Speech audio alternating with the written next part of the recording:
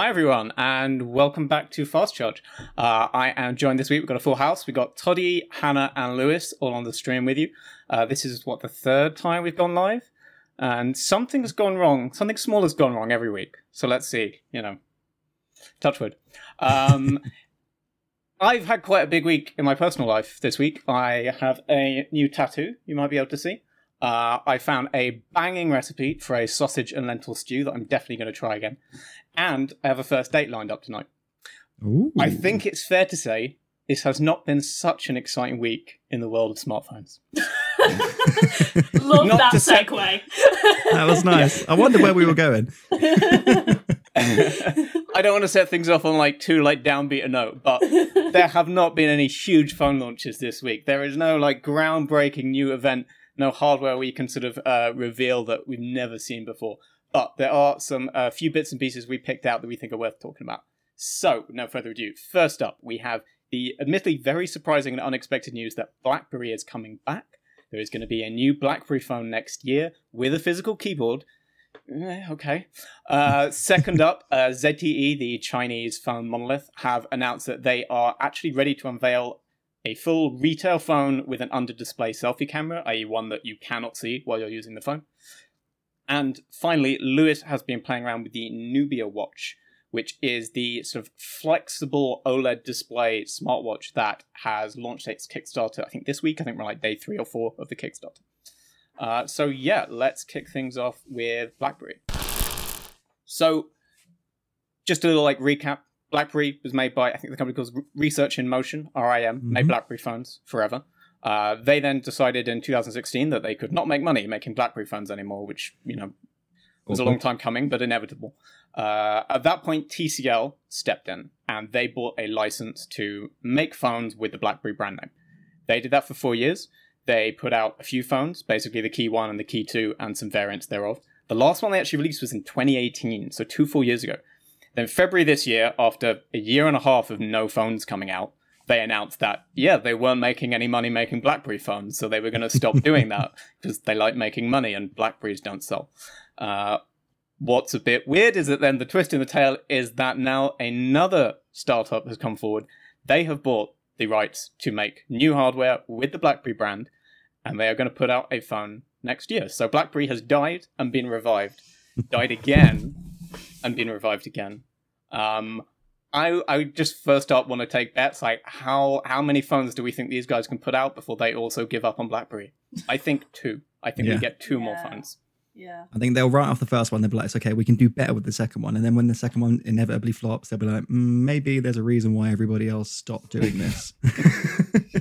It's kind of amazing. I love the startup energy of looking at a brand that has died twice already and saying, no, we've got this. We see the space in the market that we can nail. I mean, it's just... I think part of it's just the nostalgia of BlackBerry as a brand, isn't it? Because, I mean, for me personally, BlackBerry was the thing when I was kind of in college, beginning of uni and stuff like that. Everybody had BlackBerries, everybody had BBM, and it was the exciting thing. And even now, even though I know I wouldn't use a BlackBerry as my daily phone, I still want one. Yep. It doesn't stop me from wanting one. I want that physical ingrained. keyboard back. Yeah. I know. It's the sort of marketing and stuff that's been put out by this that's confusing me a little bit, like the messaging, because I think the angle they're sort of going for, because I guess it's startup vibes and everything, it's all a bit all over the place, because it's kind of like, it's like a business phone, with the keyboard and everything, and it's that message may have worked 10 years ago, but it just seems a bit of an odd one. I think they're testing the water a bit to see what's going to stick. The company, they're called Onward Mobility, I think. They're a startup. They're based in Texas. They sort of, their pitch is that they make secure devices. This is the first device they're trying to make, but it's certainly the angle they seem to be taking is this is a corporate phone, it's an enterprise thing, and it will be secure. They're also talking about productivity, but actually the word they keep using is secure and security. So I think that's how they're going to lean into it. Is that again, going after that business demographic and going after companies to buy this for their workers. And really leaning into the cybersecurity side of it. It is worth saying they have put out a statement making it clear they will also sell it to consumers, because I think a couple sites weren't sure and there was a bit, they got queried and they have come back and said, we are also releasing this to consumers. But that doesn't feel like the focus to me.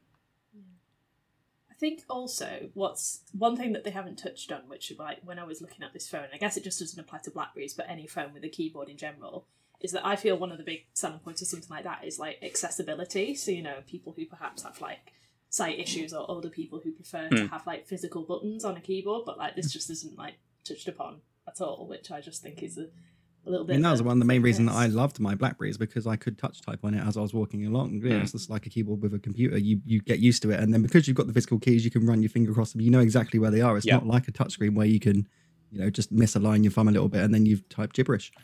True. It just doesn't happen. I guess the flip side of that is accessibility stuff. I mean, I'm by no means an expert, but from my understanding, it is getting better on smartphones, and sort of speak to type and stuff like that is improving all the time.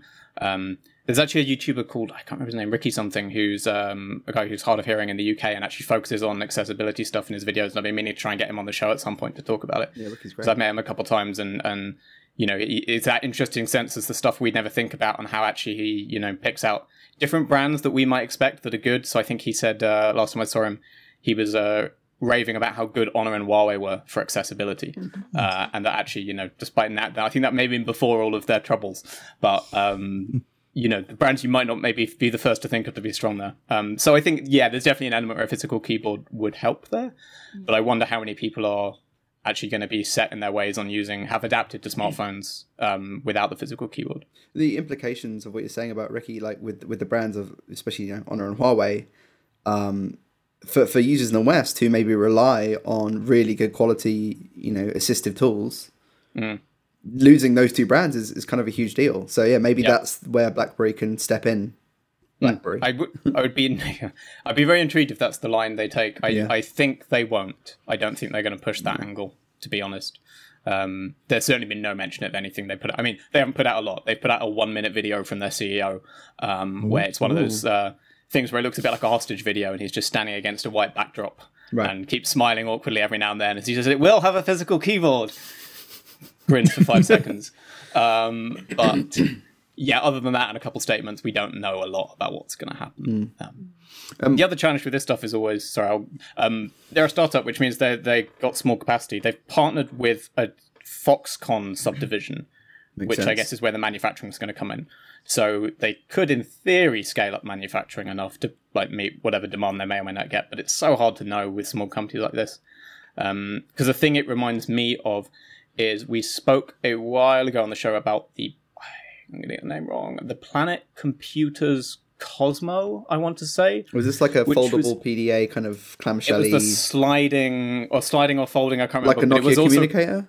A little bit. Yeah. But they're a small British company, and they do crowdfunded phones with physical keyboards. And they have been trying to be in this same space. And they're on their third or fourth phone, and they're making them, and I think their fans like them, but it's such a niche that they haven't hit a level where they can break out the crowdfunding model for each new release, and they're certainly not a well-known name. Whether having the BlackBerry name behind this operation, that will obviously push it a lot further, but it's still hard to see that this is anything more than a niche interest, even in the enterprise world, right? Yeah. We have one very important question thus far. It's nothing to do with BlackBerry though. It's from Wilbert, who asks, what does the tattoo mean? Oh yeah, fair. So it's called the owl symbol, or the owl cave symbol, and it's from Twin Peaks. Oh, nice. So it's just nerd stuff. It's just me being a big old. This is the right place for it, man. It's fine. It's a safe space. We embrace the nerd stuff here. Yes. Yeah. Wilbur also agrees that physical keyboards on phones are pointless. Ooh. I guess so. Yeah. I mean, it does mean you're sacrificing on screen real estate, so it's going to make watching videos and stuff like that a lot worse. And then, you're going to have the horrible aspect ratio because you're not going to have a 16:9 at the top of a keyboard. Yeah, there's such a compromise. I do wonder, though, I guess there's an argument now if as bezels have shrunk and phone screens have managed to fill out the space more, I guess in a way it's better than it would have been before because you can get more screen real estate in a manageable body size while still having the keyboard. But you are obviously still giving up a third of your phone space for a keyboard that is very small and fiddly to type on. Yeah. I mean, speaking to be honest about it, I have never owned or used a BlackBerry for any significant amount of time. I remember my dad having them when I was a kid and a teenager as his work device. During that whole thing when everyone got BBM, I don't know. I never gave in. Didn't give in to peer pressure. I was above that. Stuck with MSN. Yeah. MSN was where it was at. I was busy with my HTC Hero. Thank you very much. Nice. Way So, cooler. Head of the curve. Yeah, I never had one of those proper full-size physical keyboards on a phone. I don't think I went straight from T9 to full screen. At the time, Just bring back T9. Like that's my favorite. Right. That's your big takeaway. Bring back T9. Oh god, T9. Full smartphone with a T9 keyboard. I was really jealous. Like, I think my friend had, what was it? It was a Curve. BlackBerry Curve. Oh, yeah. Like, I love the that BlackBerry was Curve. the one that everybody loved. Like, Yeah. you know, and it was just like, I remember looking at it being like, oh, if only, if only. I think I went through the entire BlackBerry collection. I had the Curve, I had the Bold, like all the different numbers of them. Wow. And I actually went a step further and I used to customize the Blackberries because you could buy a separate like fascias online and then you could literally just take the old fascia off, put the new one on. So I'd resell like pink and green Blackberries when I was like 15, 16. So yeah, it was a lot of fun. The weirdest thing I thought was when they started experimenting with touch UIs, and they had this. I think it was called like TrueClick or SureClick, and instead of having you tapping on the screen, the whole panel was like a giant mouse pad button, and the whole thing clicked in a phone. It was awful. It was a terrible idea, but yeah, it's very strange. Do not like. No. There's actually one thing I wanted to raise because I think both Toddy and I were doing our research before the show and both of us realised this and we hadn't known. I had thought that TCL was the only company with a license to make BlackBerry phones for the last few years. But it turns out what they actually had was what I've seen described as a near global license. So actually in some markets, TCL wasn't the exclusive license holder. And so there actually been, I think, 2 other companies that have been putting out BlackBerry phones in this time, just not in the West. So I know there was one that's put out a couple in India, and I can't remember, they were called like the BlackBerry Edge or something. Yeah. I had it somewhere. But what was interesting about them is they were clearly purely trading on the brand name because they didn't have the physical keyboards from what I could see. They were just straight up Android 8 smartphones. I think emphasizing security and that kind of thing in that same way, but decided that the best way to carry the brand on was ditch the keyboard and just be professional phones. That's not a BlackBerry. No. Well, because BlackBerry tried that as well, right? And obviously I think you're right. I think TCL was right when they got the license to say the thing that makes a BlackBerry is the keyboard, and the only hope this has is for it to work with a full size keyboard, and it didn't. I don't know. I get the angle for like this is a professional phone. It's for business. It's secure, but I don't know. Can you really promise better security than Apple can? Yeah. Like, I don't know. Still I'm running not sure on you Android. can. Yeah, true. I just checked, by the way, in BlackBerry India on their website. It's the BlackBerry Evolve and Evolve that's X, it. I think. I knew it was an E. Yeah. Yeah. Not sure about that. Never Anyway, heard. But yeah, I'm not sure when they came out, but they both advertised they're running 8.1 Oreo, so they're also clearly not super recent. Snapdragon 660s as well. Yeah. So I think it's fair to say that the land's been a bit like arid for BlackBerry phones for a year or two. We'll see. We'll see what comes out. We'll see if it comes out. That's the thing. This company has said they're going to put a phone out next year, but I mean, they've announced that at the start of a global recession, and they've never made a phone before. So I would approach this with the same sort of pinch of salt you would any crowdfunding campaign. Yeah. I don't think it's guaranteed we're ever actually going to see one of these phones. A couple of questions since come in. They're not, again, directly BlackBerry related, but would you suggest anyone buy a Huawei phone without Google mobile services? I'd say no. No.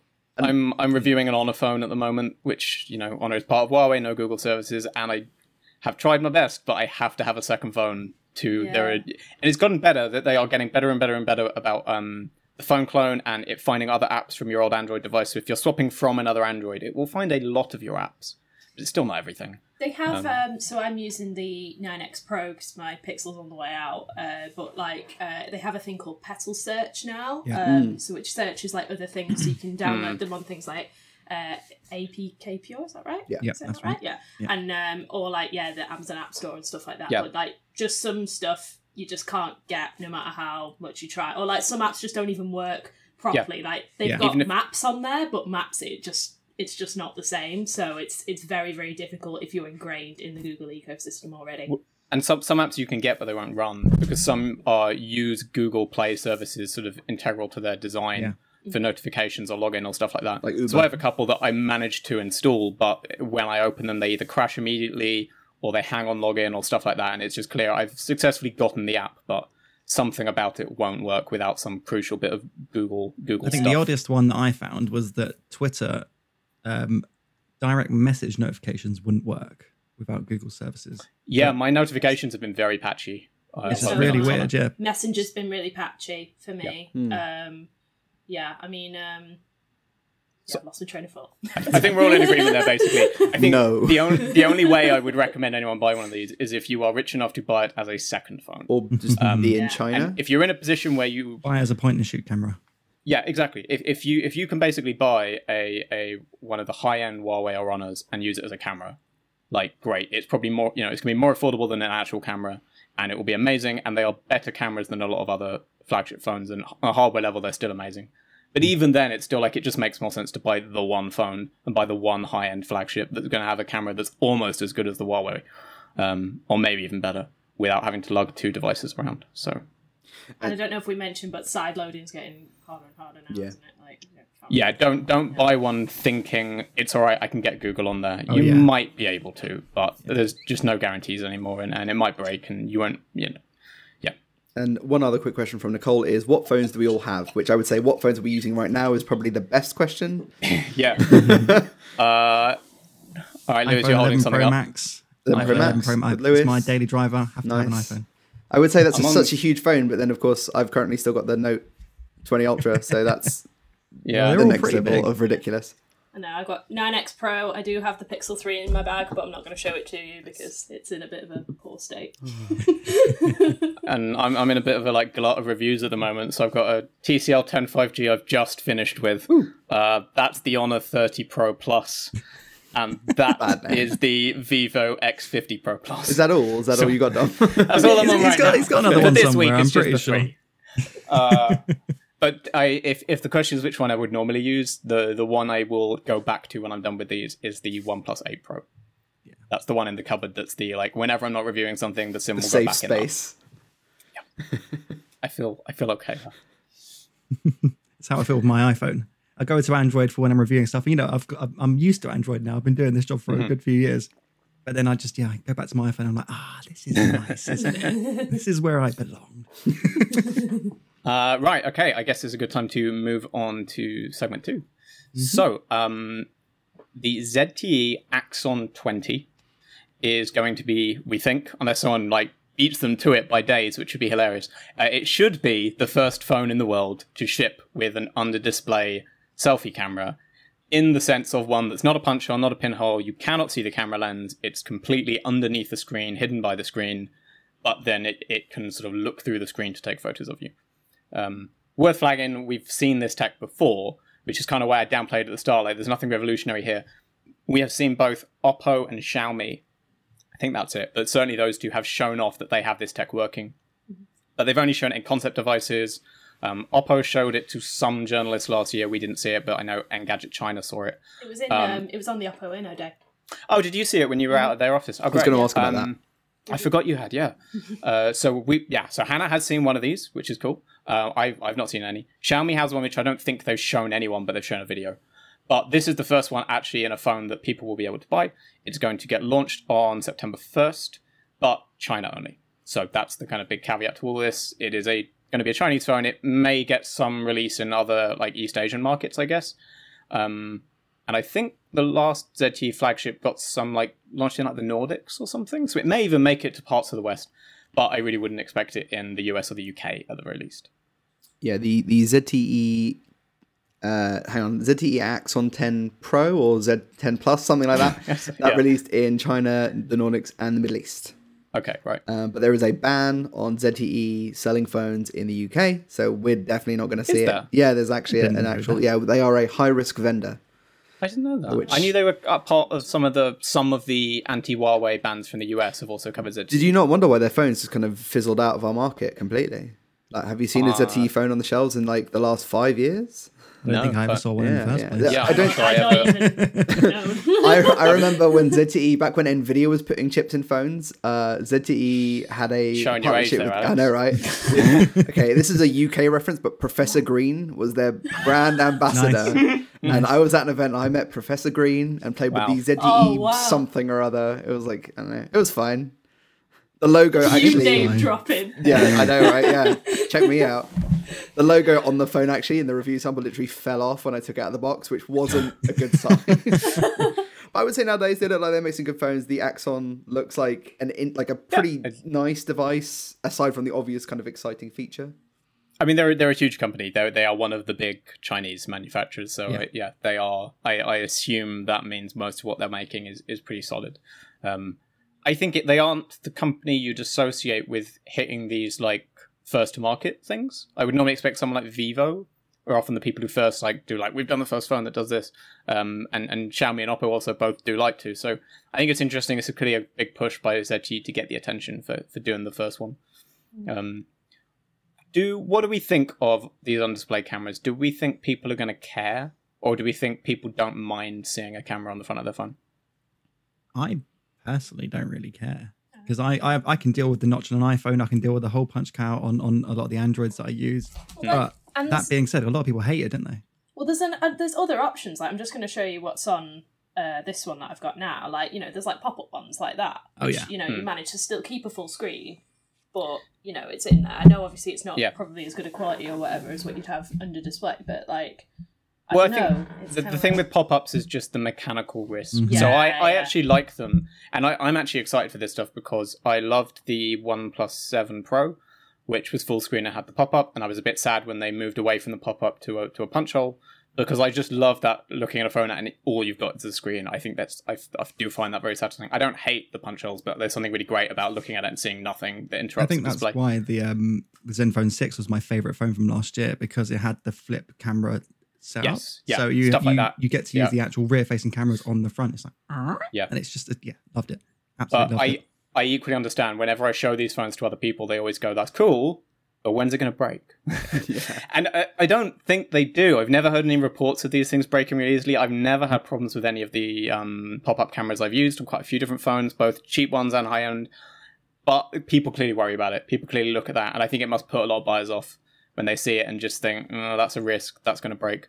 I had like two very different reactions. I showed one friend it and she was like, "Oh my god, wow, that's really cool." And then I showed another friend and she was like, "That's terrible." Yeah. A lot of people do have that reaction as well. Some people think it's cool. I've had other people go, "Why are you using that horrible thing?" So I'm kind of excited. I think it's been a funny thing where for a while it looked like they were going to be the future of smartphones. And then it took so long for this tech. It must be harder than people thought, because it's actually taken years for this to happen after punch holes. I think people thought the transition would be sooner than this. And in that time, foldables have become established. And so I think there's going to be... It's harder to pitch this as the future of phones when everyone's like, "Well, we've seen the future of phones. It was in half."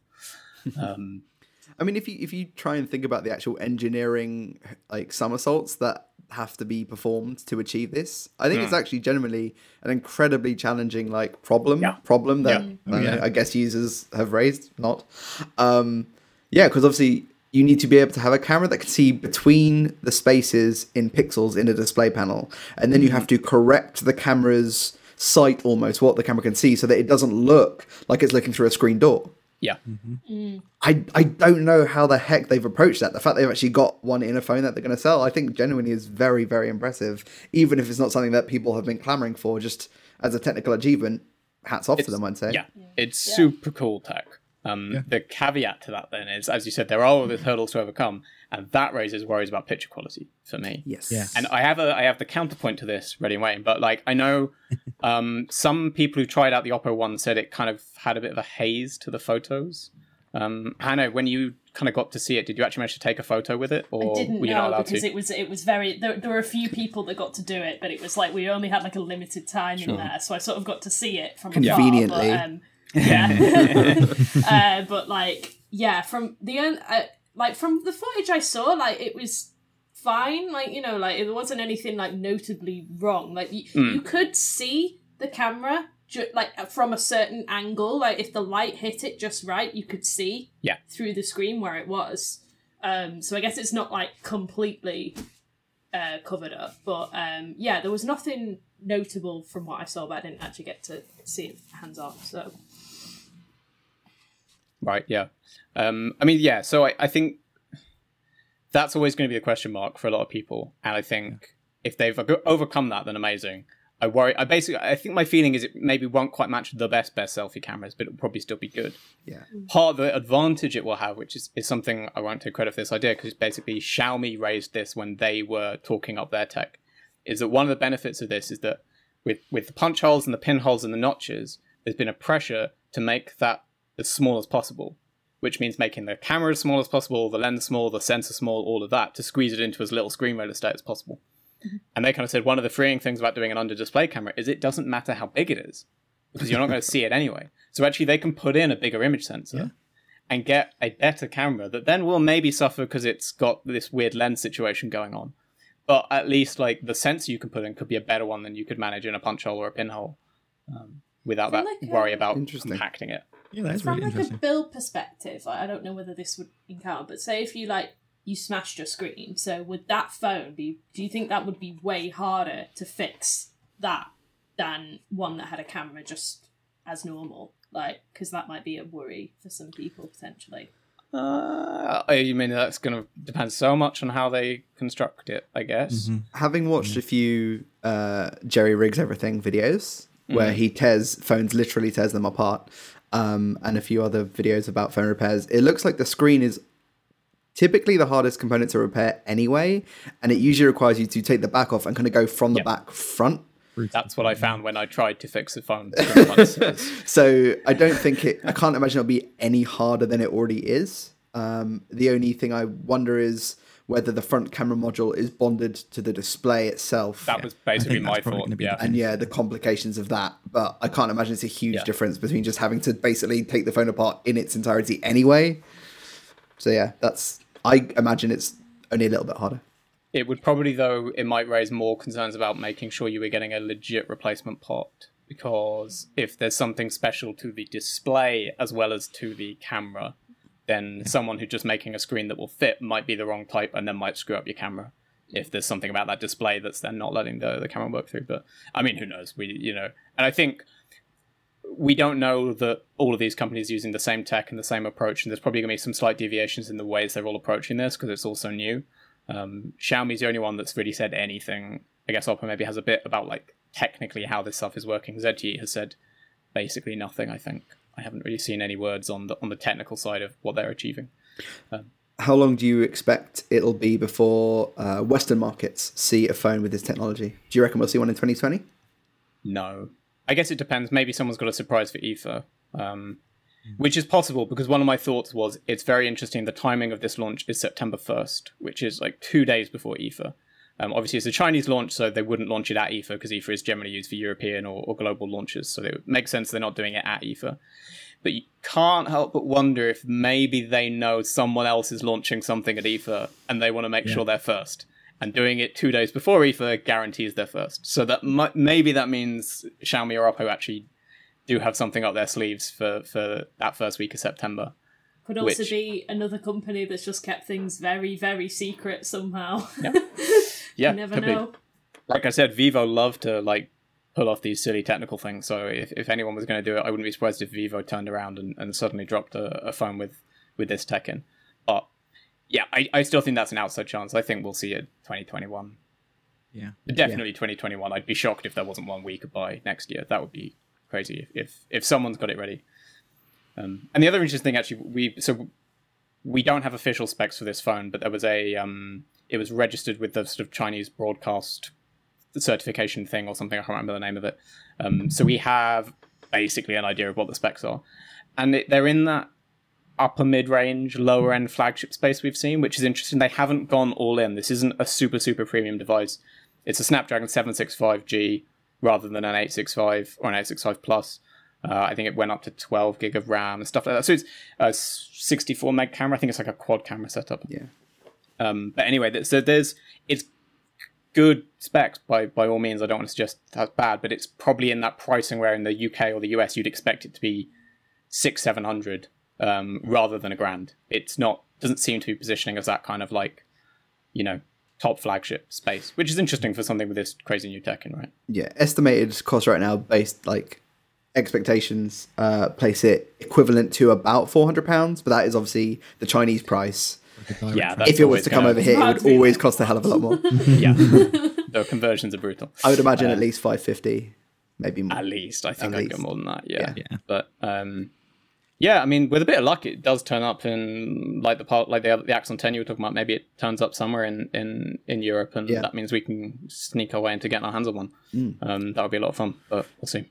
Ark in the comments asks, what's our take on Samsung giving superior processors, i.e. the Snapdragon 765 Plus to 865 Plus. 865, sorry, yeah, that's right. Yeah. To the Note in markets like the US, whereas everyone else gets the older, less good Exynos. I mean, I think we spoke about this briefly last week when you were talking about the Note. So I'm a bit salty about it. I tweeted about it. That's how salty I was about it. I mean, I think, Tony, you are the best person to talk about this because you reviewed the Ultra with the Exynos 990. Yeah, I guess my main thing is that there was already a disparity between the 865 on the S20 range, not the Plus model, just the regular one, and the Exynos 990. Now we have the Note phones. The 865 Plus powered Note actually creates an even bigger gap between that and the Exynos 990 powered Note. Yep. I think Samsung should either have just put the 865 Plus in the Note everywhere in the world. But I think there's something going on behind the scenes, maybe from like a contract or legal standpoint that's stopping them. They make the Exynos version a little bit cheaper because it kind of converts to about the same right now. And technically you're just getting, I mean, like I chatted with our colleagues at PC World in the US, and their Snapdragon powered Note is getting up to an hour or so more battery life out of it, which is a pretty huge deal when you're paying $1,200 to $1,300 for a phone. I think the problem for Samsung is they can't drop prices because they want to be premium. They want to be expensive. There's like a messaging thing around it's more desirable if it costs more. So the moment they sort of do a European one that's a lower price, people start turning their noses up at it. Is I guess the worry for them. Even if that would definitely better processor then. So just put the bloody Snapdragon in.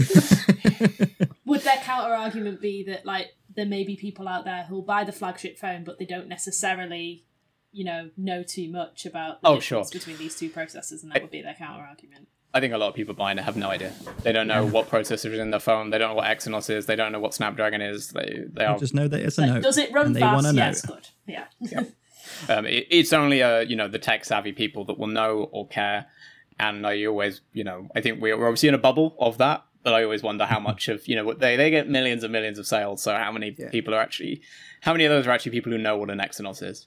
Yeah, my guess is the Note market is either tech heads who know what the Note is, like inside and out, or just want the best. Well-off luxury, want the best. It is probably one of the best phones in the market right now. I would say the experience the Exynos One gives is still really good. Yeah. But yeah, it does feel a bit unfair though. So I get feeling salty about it, and I can see why people who know this stuff, I can see why you'd really hesitate before buying an Exynos version.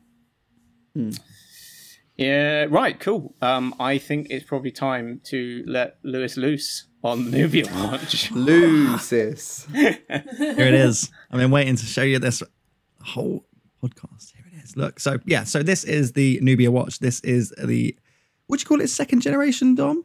Kind of. It's not. It was always unclear if the Alpha was a prototype or a product. So let's explain. So Dom looked at the original from, was it last year?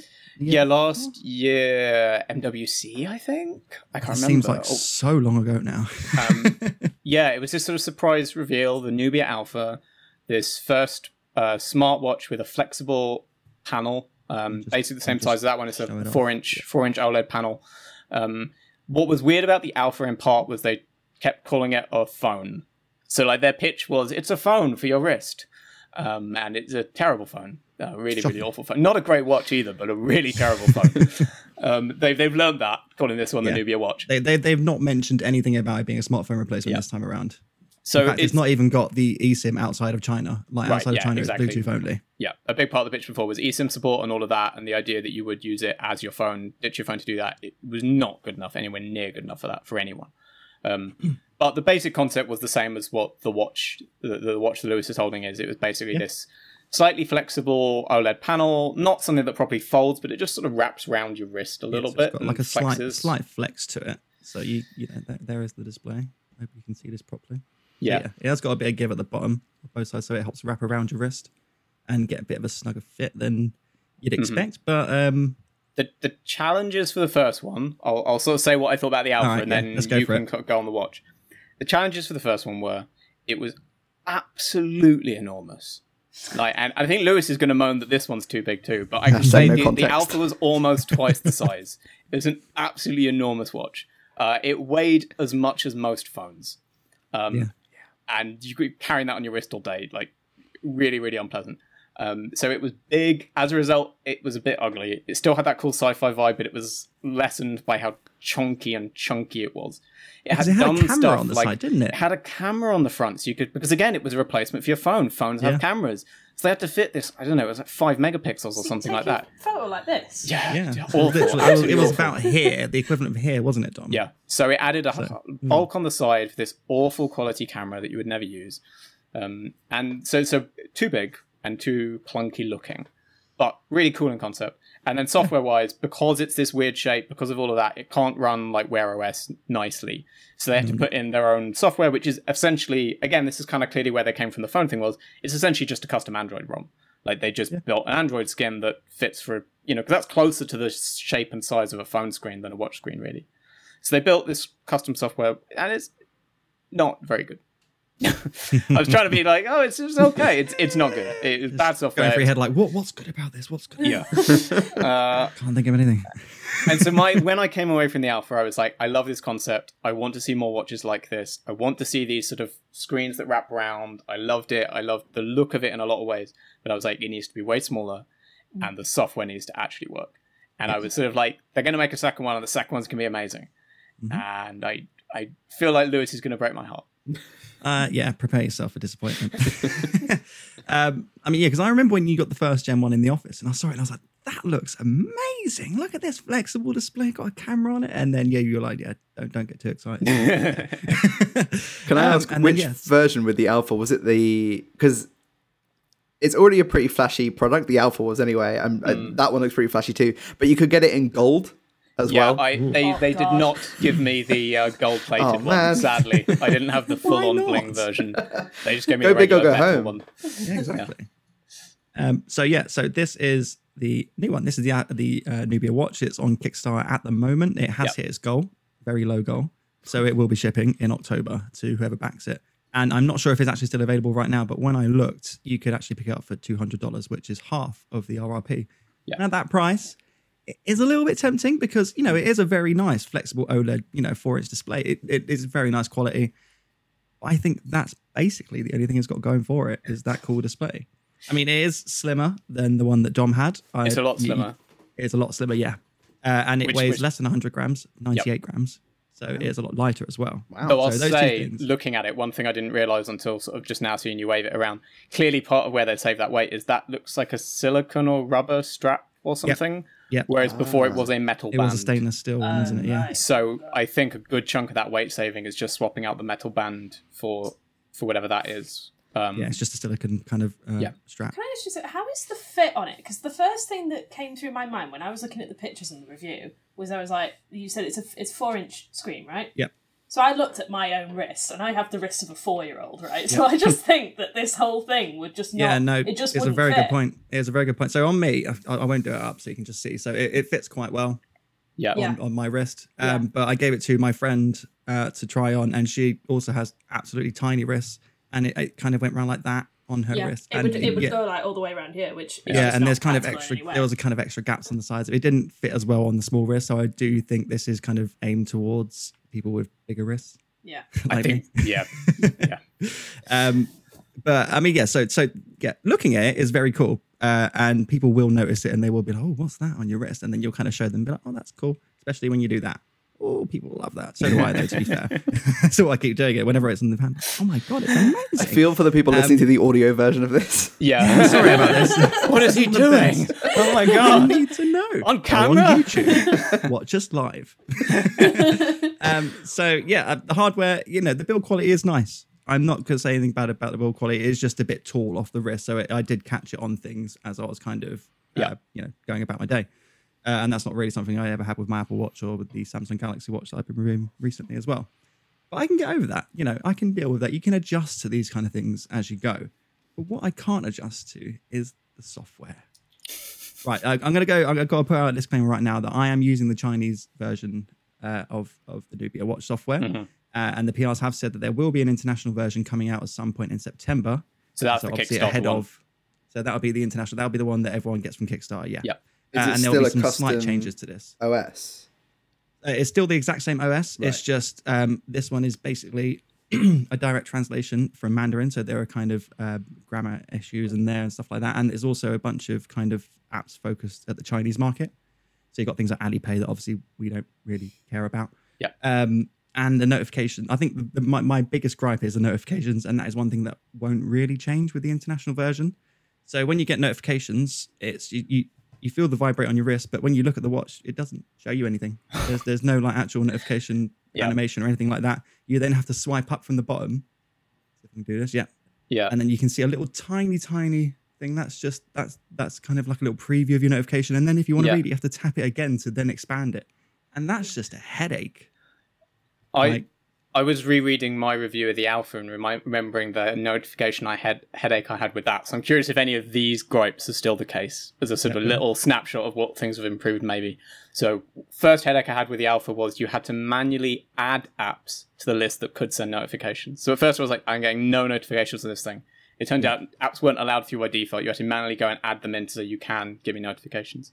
I think that is the case on Android still. I'm using it with the iPhone. So on iPhone, it's just system apps. Like everything comes through to the watch, and there's no way you can personalize it like you can with right, fine. Second gripe was, and I'm confident this will still be the same, basically no way to interact with notifications. You can read them, but because it's not got tight app integration, like you can't actually reply to messages or do anything they do say that there is going to be support for Facebook, Instagram, WhatsApp, and Line in terms of notifications, but I don't know how deep that's going to go. I don't know if it's going to offer you any kind of interaction with your notifications for those apps. That's something that we're going to have to wait and see. They did say they're going to try and get me onto the international software when it's released, so I can have a little look at it, so I can report back in a few weeks, hopefully, and have a bit of a better opinion on the notifications. But I can't lie, that's not the only bad thing about it. So yeah, on the back, you can see that it's got a heart rate monitor, which means it does fitness tracking. And it's also got built-in GPS, which is actually quite nice. The problem I have with the fitness tracking, is that it's really basic. You've got 4 kind of exercises that you can track. Let me just get this open here. So you've got free workout, anything, outdoor walking, indoor running, or outdoor running. That's it.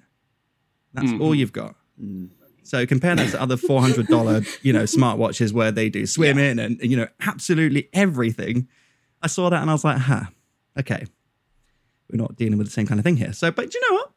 I've gotten into my running recently. I thought, let's try it. I put this on and I put my Apple Watch on my other wrist and I've actually put the Galaxy Watch on as well because I just wanted to get all of the data just to kind of compare how they'd all perform. And the Apple Watch and the Galaxy Watch the results were basically the same. This, however, recorded a kilometer less. How long was the run? Kilometer. It was 3.97 kilometers, and then on this it was like 2.9.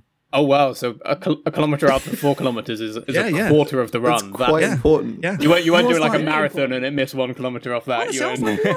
I think it's got something to do with it's got auto pause tech for when you're kind of mid workout, and if you stop completely, it will pause. But I don't think it's very good because I did feel a few times where I was. I called it a brisk walk, just catching my breath between my segments of running. Just have a little power walk. And I did notice that it would pause during those segments, even though I'm still moving. The GPS knows that I'm still moving, but it was like, no, you're not moving fast enough. So we're not going to count that. It's just trying to incentivize you, Lewis. It's trying to get you running faster. It's like, good for you. Go now. But yeah, so it was a bit, aside from the fact that it doesn't track very many exercises, the ones it does track, it doesn't do very well at. It doesn't give you things like cadence and kind of things like that. It's just very basic in terms of the things that you'll get. So you'll get kind of overall distance, you'll get a split, you'll get maximum heart rate, but not much beyond that, essentially. Yeah, the indoor running ones really confuse me. I guess for athletes, maybe, but it just seems like a very niche one to do. You'd think they'd include, like, I don't know, like climbing or cycling or just something like else. A bit, yeah, cycling would have been a great one. Yeah. But no, it's just, so the fitness, if you want it for fitness, don't get it. Mm-hmm. Is kind of the advice. If you want a fitness focused thing, at a similar price, Apple Watch or the Galaxy Watch are way better for your price. And obviously then you've also got all the Fitbit range at a much cheaper price point. Doesn't have the curved display, but it's much more advanced in that department. How is it sluggish at all in terms of performance? Because one of the things that caught my eye is it uses the Snapdragon Wear 2100 chip, which is not the latest one. That's actually the same that was in the alpha, and even at the time it was in the alpha a year ago, it was not the latest. Yeah. And I'm kind of surprised that a year on it's using the exact same chip. No, it's quite disappointing when you consider that a lot of the watches out now are on the 3100. And so I think it was 2017 when the 2100 came out. So it is, a fairly old chipset at this point. I mean, it's not sluggish. I'm not going to say that, I'm lagging around everywhere. There are times where it does stutter when you're kind of changing the watch face and kind of more graphically intense things on screen. You will get a bit of a, hang on, give me a second, I need to catch my breath. Yep. But generally speaking, you're not going to notice too much in terms of performance issues. And I think that's probably true of most watches, because what are you really doing on a watch that requires a lot of power? I think also actually one thing I want to showcase is the barrage mode.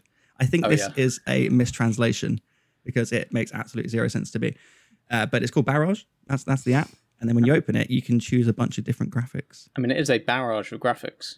It is an absolute barrage. And then so you just have this. So for people listening, essentially it just turns the entire watch face into, Lewis has got like a pulsing triangles. Yeah, it's like an EDM like rave on your wrist. Kind of, I imagine these are good for like nights out, but nothing else. Yeah, there is actually one that is allegedly, it reacts to the sound of music. But there's a Matrix one as well, isn't there? There's one that does like... music. And there's one that does like the Matrix code running down the screen. And then there we go. Or kind of like it, Can they get sued all for very that? nerdy stuff. We love it, don't we? We love it. And you can actually customize your own on the app. You can make your own ones as well. Yeah, so you've got like a couple of them pre-built, but if that is your kind of thing, I don't know what it will be for. Please enlighten me in the comments. I mean, one thing to flag for people listening to the podcast in describing that, you'll note I didn't mention that there's like pulsing LED rave triangles around the clock. There is no clock on this mode. Despite this being a watch, it turns off the clock when you turn this on. Literally. What are you going to do? Yeah, it seems really weird to me. It is the most unabashedly like geeky, gadgety watch. Smartwatch I think I've ever seen. And then, it does look great when you do find an app that does use the entire display, like on the Health app. I don't think it's going to work today because I haven't really been wearing it. But so it'll all the details will scroll up and off the screen and then kind of come in from the bottom. And that is just a really nice little effect. That's cool. But there aren't many apps that have that much information on screen at one time to be able to showcase that kind of effects. Like most of them are just, they're based on the central display and there's nothing really going on at the top or the bottom. Do you think we'd see other manufacturers trying to adopt this sort of thing in the future, or do you think it's just not even worth trying to go into that sort of space? I like the idea behind it. Like, the extra screen space without having to have a display that runs up your arm is always going to be welcome. But I've also found that it depends on how you look at your watch. So things that are on top on that side, I'd miss most of that because I don't ever look directly at my watch when it's on. It's always kind of at an angle where I'm looking at the bottom segment and this segment. So I think this is an interesting way for smartwatches to go in the future, but I think it is really early doors still. Like, I think the manufacturers need to work out how people are going to interact with these things and then design something around that. Because the tech is cool, but nah. Do you guys know the Sony Fez watch? No idea. Oh, it was a partnership with like the Royal College of Art or like the Design Museum or something or other.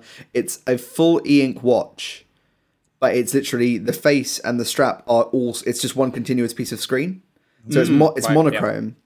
but it can relay information anywhere on, and you could technically buy it. But it was only available like from the design museum or something. I really wanted one, but I do see the value in having, especially if it's rich data, like not just the time, further around your wrist like that. Oh yeah, 100%. Yeah. They also one of the things I remember the Alpha doing was for the main just home screen, like the watch display, just for the time, you could drag its default position so that it would sit on the lower bit of the screen. Oh, that's cool. So that you don't have to, it's such a small thing, but you don't have to turn your hand towards you to see the time. It will sit on the bit that you're naturally sort of glancing at, and you see the time on that bit on the side of your wrist.